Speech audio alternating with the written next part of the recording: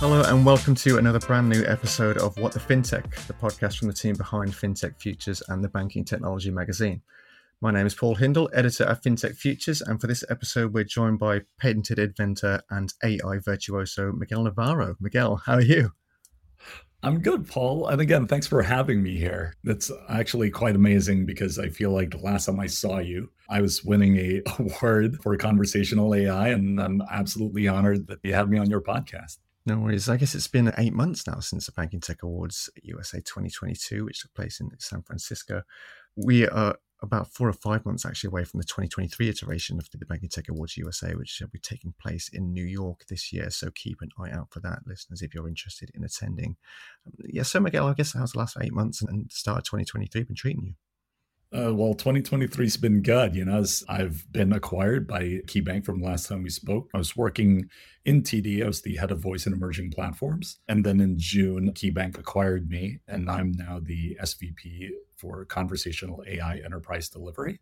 So that's been fun. There's definitely been a lot of movement there. So I've been very busy, but then also on my personal and some of my side gig life, right?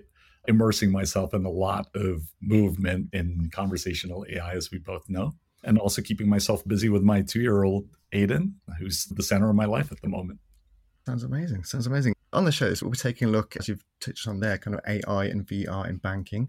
So we're diving into a number of topics around there, looking at the future of conversational AI and potential use cases for VR and the metaverse, but also as well the recent explosion in popularity of generative AI services such as ChatGPT, which has been taking up a lot of the headlines recently. So we'll be discussing more as well about what you've been doing in the field. But to start off with, we always start with our news and numbers segments. This is where our guest has gone out and found a news story featuring an interesting number to discuss. So Miguel, what have you brought along for us today? I'll bring in the number 4, right? Like for ChatGPT and its future, right, of GPT-4.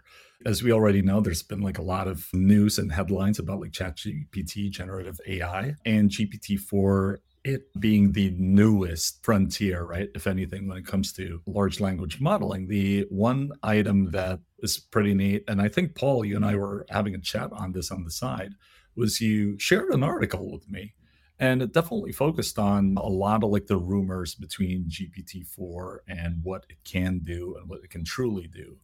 And I thought it was really neat because, again, in my head, I know that there's a lot of rumors circulating around what features, capabilities, and all of that is ahead.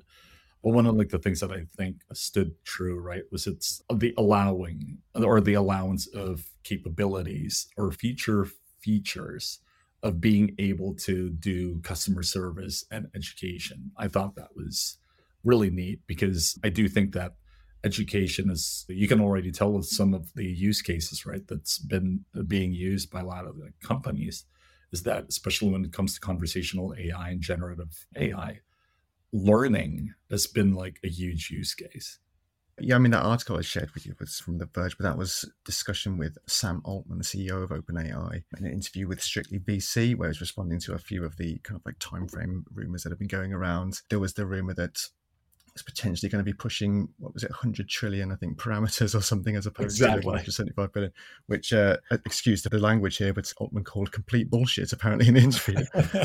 So, I mean, what's your take, I guess, on, I mean, I was going to ask you this a bit later in the interview, but what's your take on how this kind of technology might disrupt financial services and what use cases could potentially be there, I guess, in the financial services arena for this kind of tech?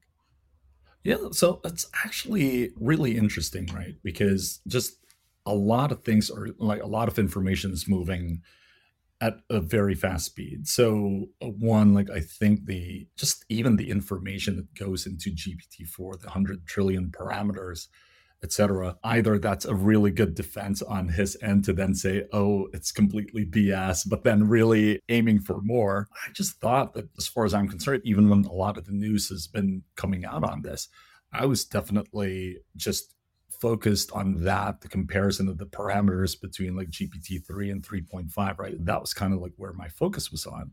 But then as you sink into this deeper, it's actually really interesting because if you focus more on the use cases, just like what you were like talking about when it comes to fintech, if you think about every single employee when it comes to fintech or the learning and development that happens within fintech, And I actually wouldn't even just blame fintech on this. I think this is just all across different industries. The education of how they train frontline employees, I think, is a little bit outdated. If you think about it, like, I don't know when the last time you've read a brochure, Paul, but I obviously haven't done that in quite a bit. But if you look at the training manuals, if you look at everything else, right, it's just, hey, read this, try to like figure it out, try to understand it. There's not really a lot of immersiveness to it. Doesn't even allow dialogue into it. It's just, here's information that we are giving you, learn the material, and then we'll get you on the phone call, or we're going to put you in front of a customer. So, and then you kind of learn your experiences there. I do think that having generative AI or having all of these new large language modeling that's happening for everyone, I do think that it then creates the possibility of creating personalization for that lesson plan. So if you think about how you train people, it's just very generalized, and it's just, hey, this is how you're going to learn. What if it's a person that has English as a second language, right? Obviously, then now you can create a training manual designed for that person who has English as a second language, but really then capitalize on, let's say, I'm Filipino, so the language that I speak is Tagalog. So then if, let's say, the customer base that you have is a strong Tagalog follower, then actually maximize on that employee to give them specific instructions that really navigate towards, okay, the Tagalog speaking customers, create like imagery and all of that with that manual, right? Or whatever asset that they are doing along the way to make sure that, oh, it matched the instructions. And now I'm talking about DALI, et cetera, like creating like generative imagery. But then from there, typically a lot of like lesson planning ends as soon as, like first few days or few weeks happen. But now you can create a continuous process of being able to follow this individual, this employee, to their journey within the company. Because then now if this AI can then see, hey, this person is, let's say, lacking a little bit on like the phone skills, I'm going to run a training module on this person. It's going to be a 3 hour or even like a 2 day workshop that you get to run with the conversational AI that can then teach you about enunciation or pronunciation of proper words or anything like that, or just learning new vocabulary. I think it'll be pretty neat. Obviously, there's a little bit of gamification you can add into that mix.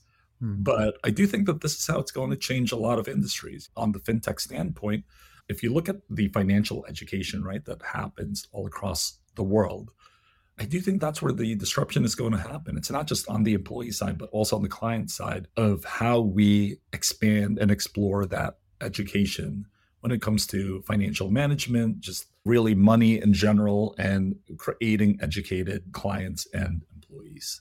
Excellent. And how much has this, I guess, the whole buzz around the generative AI space, is this like impacting your work at the moment? Is there a lot of clambering for this kind of like tech and stuff, or has this been bubbling away in the background in financial services for a while now anyway, and it's just coming more to the fore, I guess? Yeah, so it's actually a little bit of both. So I think, as you and I know, have been in the AI space for, I'd say, like a few years now. I'd say a lot of like the conversations we even had at the event. I mean, I've been in AI, I'd say about like 7 years now. And it's actually really interesting because a lot of people ask me, especially when there is emerging technologies or anything like that, do I believe that X technology, right? Or let's say in this point, AI. So like, let's say 5 years ago, someone asked me, hey, do you think that AI will be the next thing? My answer was always no. My answer is like, no, like I don't know, right? If this is going to be the next thing. But the only thing that I'm certain of is that our medium, our platforms that we use today will change. So I might as well be good at some of the emerging technologies that are out there, because the moment that time arises that this starts becoming the normal medium, then at least I'm ahead of the game. And you wouldn't believe how happy I am, right? Like all the movement that's happening right now with AI. I mean, I've definitely built a career out of it. So it's great. The one item too is just the excitement, really, of how it's always bigger than what you think it's going to be, right? Like that's one of the things I always tell people. And it's definitely way bigger than what I thought it was going to be. I mean, just even being able to use AI to then generate images. I mean, I definitely didn't think of that. I knew it was a possibility. But if you like once you start seeing it in action, you can start talking about a magic trick, right? But when you start seeing that magic trick actually happen, you're just like standing up and applauding.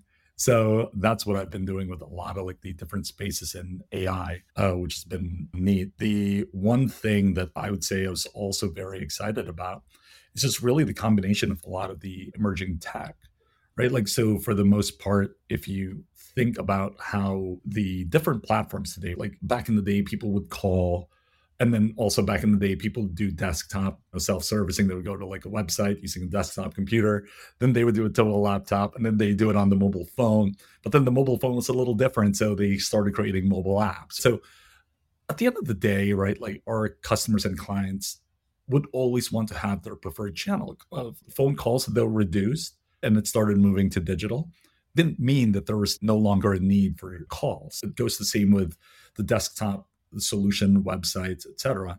Not because everyone moved to mobile means, oh, we should shut down desktop. No, that's not what that means. We're actually just creating more and more channels for our clients to then pick and choose from, right? Whatever it is that fits the moment, it just needs to be there. So going into that, I know around like 2010, 2011, there's always been this sentence, right, that everyone's been saying, especially with the rise of the mobile apps, is, oh, there's an app for that. Oh, you need a flashlight? Oh, there's an app for that. You need, a spell check item. There's an app for that. I do think that's where AI is going to be. I do think that eventually there's going to be an AI for that. And so a lot of these folks, right, and this is just kind of, if I can play a little bit of Nostradamus today, right, I do believe that there's, for every single organization, the race isn't necessarily about, oh, who can get the best AI technology. I do think that the race is not just about, oh, having the best, let's say if we focus on conversational AI, it's not just about who has the best large language modeling solution, but it's also number two, who can regulate it? Because you don't want your large language solution just spitting out nonsense and there's no fact checking in there. And then number three, being able to apply controls to it. What are the boundaries? What are the guardrails to this large language modeling? So it's not just about the tech, but it's also about the application of it. So I do think that an organization for me, so like let's say me having my own company, my AI will function and work best within the realm of my company. And it goes the same if, let's say, I applied it in KeyBank. The rules that I have for my AI doesn't necessarily mean that is what I want to bring into KeyBank, because KeyBank is a bank. It's not a tech company like what I have. So if it is a bank, it'll follow within the same guardrails and regulatory items, right? That it is within the same umbrella today with the new technology of AI and how that fits into the picture. So it's very neat because every single company and person will have their own twist of what AI is and it will fit their lives. I do believe that in the future, people will have their own AI, and it almost sounds very futuristic here, but this is kind of what I see. I do see that every single individual will almost have their own AI that they train, they nurture almost like a baby, and it becomes almost representative of them, right? A good person, a hardworking individual who's working on AI will be able to create efficiency in their lives. Wherein on the other side of the spectrum, a bad actor may be able to create multiple algorithms or protocols in their lives that's now automated that allow them to do bad things. So I do think that there's definitely a lot of use cases here, just the same as when mobile devices came to life, right? A lot of people have started using mobile devices in both good and bad ways. So I think it's going to be the same, and I think it's a very exciting time.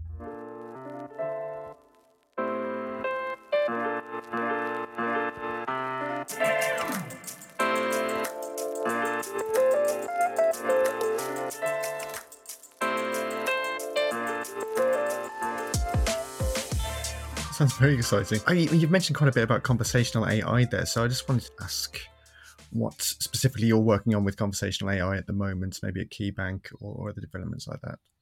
Cool. So for KeyBank, one of the items that we're very proud of is really MyKey.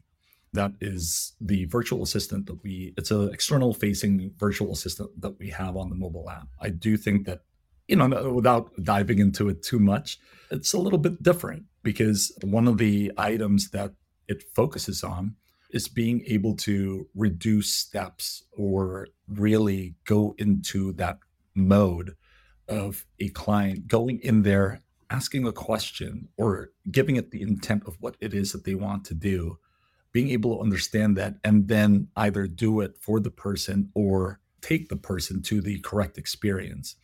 And if you think about sometimes when we do over inform and we do create, if you're within the boundaries of the four corners of a screen, you can only really show so much, right? You can only, and sometimes what ends up happening is we over show and then it becomes a very complicated user experience. The thing that I do love about MyKey is that it simplifies.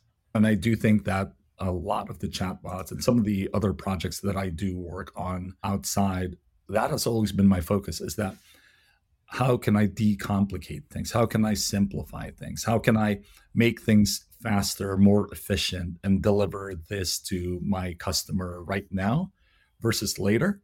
But then also at the same time, if you think about it, and right now we're doing a podcast, a lot can be said. And when I'm saying things, Paul, like you're processing that at a much faster rate than you can do point and click on, right? So, and that's kind of like one of the gestures that we used to do, right? When those came out, it was point and click. I think when it comes to conversational AI, it's just going to be ask and receive because you're just asking and you're receiving the response or content that you need. And it's almost very similar to if I ask my wife, hey, like, where's the remote? I get the response back, right? I get the response that, hey, you're probably sitting on it. But so it's actually really neat and interesting that, we can go ahead and deliver that to customers and also in fintech, being able to deliver that to a bank like KeyBank. And in terms of like looking into the future again, I mean, do you see a future where all kind of digital interactions are fully automated? Because at the moment, talking to chatbots, some people might have some quite niche questions to ask them, right? And then it might not give you the answer that you need. Then you end up getting passed along to a human customer service representative, right? But could you foresee a future where you're having a customer service conversation and it's able to react to these kind of niche questions and people don't even know that they're actually chatting to a chatbot? Oh, yeah, no, definitely. I do think that. So if you look at how companies have changed because of what their customers or clients have asked them, I think if you look at that behavior, that has completely changed within like the past 20 years. So if you look at how businesses just dictated what their clients needed because it offered that company a great margin of profit, right? They would just give that and sell that to their clients. And then at some point when Web 2 came out and now clients are able to then post what they want, do surveys, and actually berate a company by saying they suck because they don't offer X, Y, and Z, then that's when that shift started, right? Like the companies all of a sudden started listening to their customers. Like every company has a Facebook, a Instagram account, a LinkedIn account, because now it's dropping lines with bait of being able to then identify what is it my customers need today or what is it that my clients need today, so then I can best serve them, because then I'd be able to steal them from my competitors, right? Like, so the idea there is now there's been that shift of being able to, okay, now understand your clients and customers. But now I think where the future is and where it's ahead, and I think you mentioned it based off of like the niche asks that certain people have, I do think that it goes both ways. One is that a customer or a client actually needs to be more educated in what it is that they do in this new platform. I do believe that the asks have been simple and the asks have been, somewhat generic, because that is the beginning of it, right? Like when you are learning a bike, you're literally just trying to balance, right? You're just trying to get out of training wheels and you're just trying to balance the bike. You're just trying to pedal one foot over the other and you're just trying to go to a straight line. And then when you get a little bit better, you start becoming faster. But then the rider's imagination is also its own limit. So if you're better, right? If your 2.0 is capped at, the way that I can improve is go faster, then that's about the best that you can do. And that, I think right now, that's what customers or clients or people that are using ChatGPT today, that's about what they're seeing, is that it's just about going faster. Wherein there are other people then start seeing, oh, wait a second, now I can do jumps. Now I can do 480s on this. Now I can like jump my bike on a handrail, start gliding down, shoot down to like a ramp, and then I don't know, do like 3 backflips and then land on like a half pipe, right? So again, those are kind of like the things of, and this is where the human element, right, is still very important. And a lot of people think, oh, AI is going to replace people and all of that. No, like, I mean, like the calculator, right, never replaced a mathematician. It allowed a mathematician to focus on more important things, especially if it's something that a calculator can handle. So the advancement that we've had in science came with the part of, oh, assistive technologies. And that's really what AI is. I don't think with all the innovation that we've done that we haven't necessarily replaced humans. If anything, it created displacement. Like folks who were assembling cars before and that now it's being done automatically, we've displaced those humans to now managing the machines that assemble cars. You elevate yourself, right? And allow yourself to be the next phase of what you need to be in the world that is now. So I do think that folks kind of fear that, oh my God, AI is going to replace me or replace my job. Oh, let's say I'm a copywriter and AI will replace me in my job, etc. No, that's absolutely not true. What you will be replaced with, though, is a person who uses AI. So be more afraid of that than like AI replacing you, because that will never happen. Nice. Well, it's just something else to fear then, I guess. Yeah, exactly. So I mentioned this at the top of the show, but you've also secured a number of your own patents in the AI and augmented and virtual reality space as well. So can you tell us a little bit more about those? Yeah, so there's actually like a few favorites that I have, right? So there's this one where, again, it blends a whole bunch of different technologies. So one of my favorites is the car buying experience. So there is this patent that we did where you are able to create a profile, or imagine being able to create a profile, being able to create your budget, being able to create, okay, here are the cars that I'm interested in. Here's my budget. And this is my all in budget. This includes the payment for the car, the payment for insurance, my gas bill, oil changes, everything within the life of that car, including my life and my financials, all embedded into one. So what now ends up happening is you would then be able to take that app with you. And let's say you're at a cafe and you're sitting down and a car parks in front of you. And you're like, oh my God, like this is actually a car that I do like. So then what you do is you pop out that app and you point it to that car. And it, based off of who you are and based off of the information that you've given, it'll populate data and visualize it for you while looking at that car, whether one, you can afford this car or not, which is the most important question. And then two, if you can, then start really pointing out, hey, like, what are your buying options? One, do you have enough money in your account for down payment, or what is the benefit for you for doing a down payment?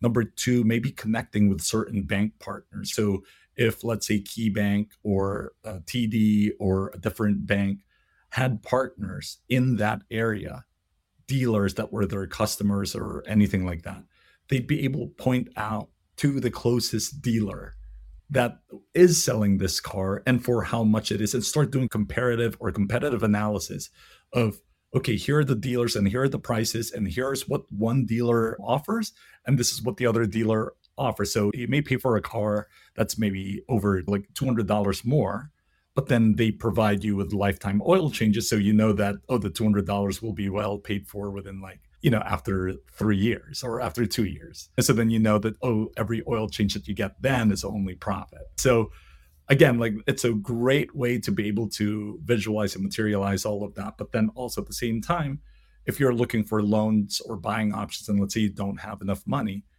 have the bank that obviously has licensed this, have that bank be able to run through their APIs and see if they can pre-approve that client a loan for the car that they do want, because we already know the value, we already know like all of this information, and be able to utilize AI and a little bit of machine learning to combine all of that and give the client what they need at a contextual level, right? Based off of 500 or 1,000 points of information that KeyBank or any other bank would be able to gather and spit out context just like that, right? So, yeah. Excellent, excellent. Yeah, I like the idea of being able to point it at cars and my phone telling me that I'm too poor to afford one. It's a very neat, and it goes the same with. There's a couple in play. I believe some of them are like in patent pending, but there's one that is pretty cool because it's really about like event management in AI. So this other patent that we did was really around conversational AI and being able to understand all the events that kind of like happen all around this person, whether externally or internally within the financial institution. So I know everyone talks about omnichannel, and to me, the item that I keep telling folks is omnichannel is like a ghost. Everyone talks about it, but only few have truly seen it. Fortunately for me, I actually created almost this like omnichannel solution that we did in the US when I was working for TD. So one of like the things that I saw when I started going through it is that you'd be able to pull events in real time of what is happening. Yeah, without giving too much detail or mechanics into it, I'm just going to lay the high level here. But being able to pull every single event that a person does in the store, that's the store channel, in the in the phone channel, on the digital channel, but also including other external pieces that this person has connected to. Now, let's say that has like happened and I go into the chatbot. It can then ask me if, hey, like, how was my visit in the branch that I walked out of?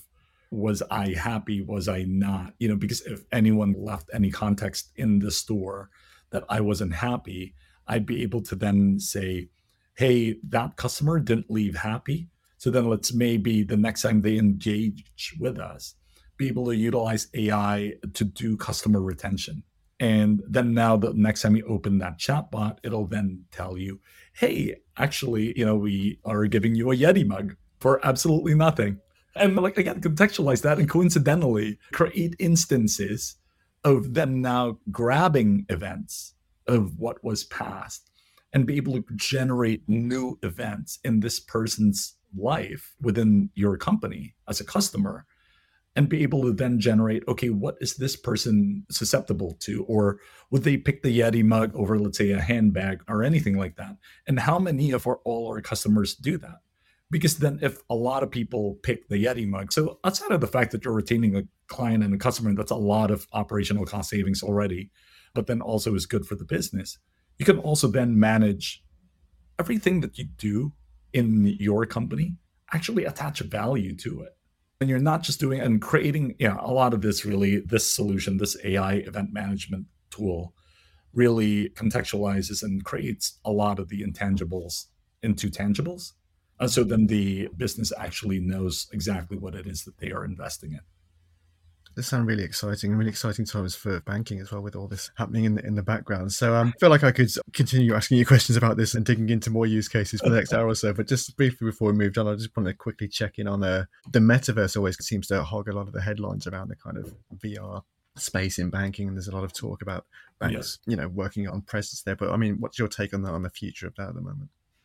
I think the metaverse, and I know a lot of folks just don't necessarily believe in it because of layoffs happening, especially when it comes to, let's call it the winner of crypto, which then now involves blockchain, which also then now, because all of Web3, right, is all interconnected. So if one leg fails, right, the other legs feel it.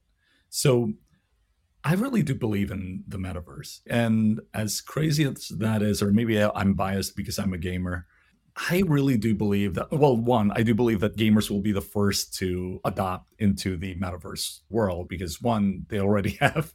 And then two, it's the easiest because if you look at the commerce when it comes to gaming, and Paul, I don't know about you, but I'm a huge Call of Duty guy. So if you just look at the commerce, right, that goes into Call of Duty, and being able to have credits in there, you're already trading real money into then credits that is consumable within Call of Duty.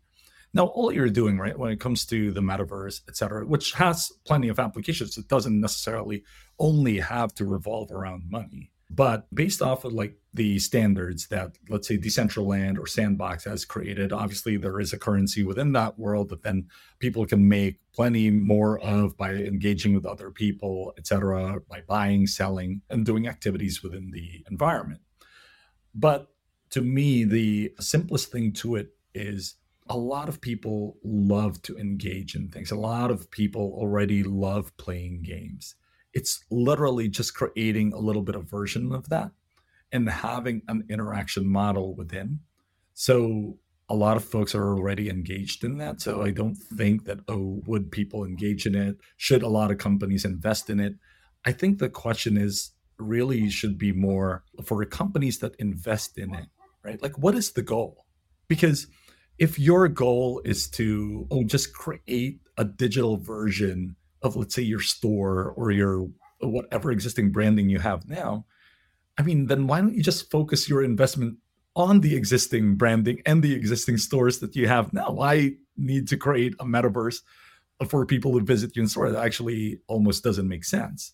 What you need to do, right? And that's kind of like the thing I tell folks is when you are creating a metaverse for your customers, for your clients, really figure out what is it that you are doing today that you can bring into the metaverse.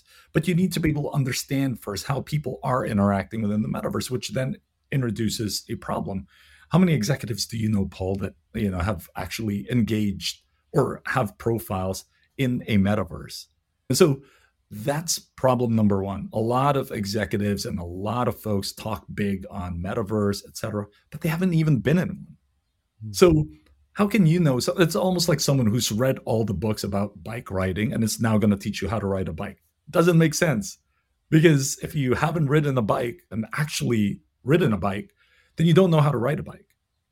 So to me, the way I'm looking at it is you can conceptualize or create theories on how a business would run in the metaverse. But if you haven't played in the metaverse or haven't interacted in the metaverse or have an understanding of how people actually use the metaverse, then the best you have is taking something that is functioning already in the physical world and hoping that it would work in the metaverse because you're thinking, oh, the interaction models will be the same, where it's in fact very different.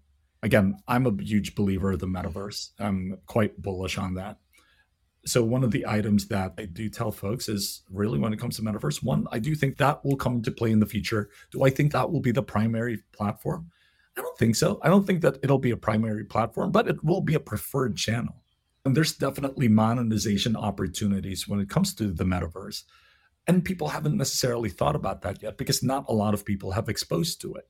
Not a lot of business people have. Like a lot of consumers and people like play Fortnite and play Roblox right now. And eventually those folks will enter the business. Eventually those folks will become managers and executives. And when they do, that's actually when it will start making sense. For a lot of folks right now that haven't touched the metaverse, of course, it's not going to make sense. The thing that I keep telling folks is eventually the audience will change, right? It's just how it is. Business is cyclical when it comes to how clients are. If you look at how, again, things have changed, just like what I've said before, from going into a branch, calling people, going into websites, those were the primary channels before. But it doesn't mean that we shut them down because they are no longer the primary channels. We need to continue providing our clients that and their preferred channel. And I do think that the metaverse will eventually become one, as more and more people invest in it.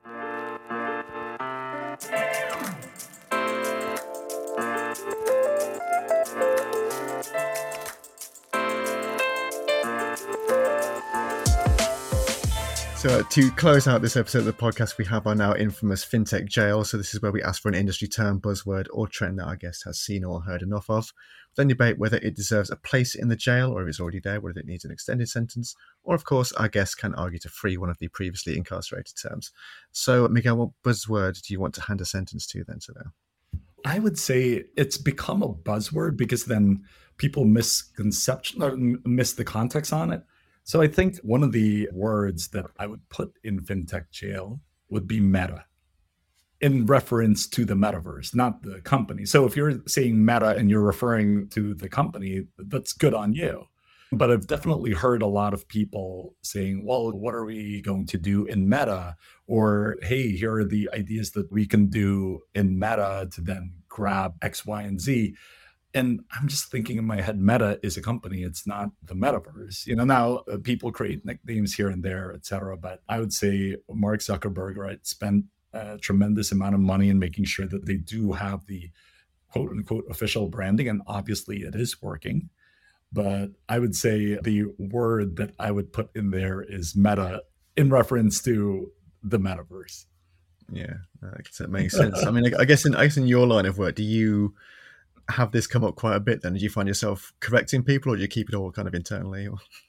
Well, I definitely choose my moments, right? Like, so if it is something where, just the discussion is a lot more important than almost like create or correcting someone because it bothers my ears, I tend to like just stick with the topic and keep going with it. But I just thought that anytime people mention Meta in reference to the metaverse, I just often find it funny because when you are talking to people, there's definitely two things, right? Meta, the company, and the metaverse. So if you are talking to someone who is completely aware of a lot of things happening in that space, you may confuse them and it creates confusion. And I do think that reducing confusion, and I think you've already heard me say it in my initial point here, is that I love simplifying things. So if we can stick to one word, that means I think it'll be good. And I know, listen, right? Like Meta, like the company, I do think that they're a forerunner in all of the things that they do. I know, oh my God, there's like layoffs, et cetera. But that's what happens, right? When you're in tech, you definitely overinvest in a belief in an idea, and let's call that your portfolio. I do think Meta is ahead on not the technology of the metaverse, but being able to monetize on it. And that's, again, like a totally different game. And it's not just, like building like that stack of amazing technology. I do think that they're going to be the ones that will be able to businessify that aspect of it. But anyway, yeah, I would say, again, another conversation on that all. But I would say, yeah, like a Meta in reference to the metaverse would be my pick. Excellent. Yeah. I mean, I do usually ask what the replacement word might be, but I guess in this case, it's just be lazy and say the whole word, right? As opposed Yeah, to exactly. Yeah. If you're referencing the metaverse, just say the metaverse, Yeah. right? Or say, I don't know, right? Like, you can create, I don't know, like something else, right? That isn't a company name. Because again, Meta, I do believe that, yeah, metaverse, that'll be their cream of the crop. But I do know that they're going to be offering so much more than that. I'm a huge fan of like the stuff that they are doing because it's very bullish. And I really do think that if you want to be ahead in this game, it's not about like being on par with your competitors. It's about outrunning them and leapfrogging them. So yeah, no, I think that the company did very well in that. Excellent. Yeah, I guess if we decided to change the name of the metaverse as well, that might make Zuckerberg a bit angry as well. So Yeah. Exactly. But yeah, again, I think a different name to it, might help out. But yeah, I would say just say metaverse. I think then everyone's going to know what you're talking about. That sounds good. Yeah, I will quite happily chuck that into the jail. Then I'll make sure to put a caveat that we're not referring to the company, but just exactly in short for metaverse. I'm actually really happy that you are the fintech jail warden, Paul. That's good. That's good. It's the first time I've been told that, actually. Oh yeah, there you go. Like, you now hold the official position of fintech jail warden. Nice. Thank you. Perfect. Well, that's all we have time for this episode. Thanks, of course, to Miguel for joining me. As for FinTech Futures, you can find us online at www.fintechfutures.com, on Twitter at FinTech Futures, and of course on LinkedIn. If you like this podcast and our other episodes, you can subscribe on Apple Podcasts, Spotify, SoundCloud, or your favorite podcasting service to get notified about future episodes. Thanks as well to Arama for editing this podcast. You can check them out at arama.tv. As always, thank you very much for your support. We'll see you soon for another episode of What the FinTech, but until then, goodbye.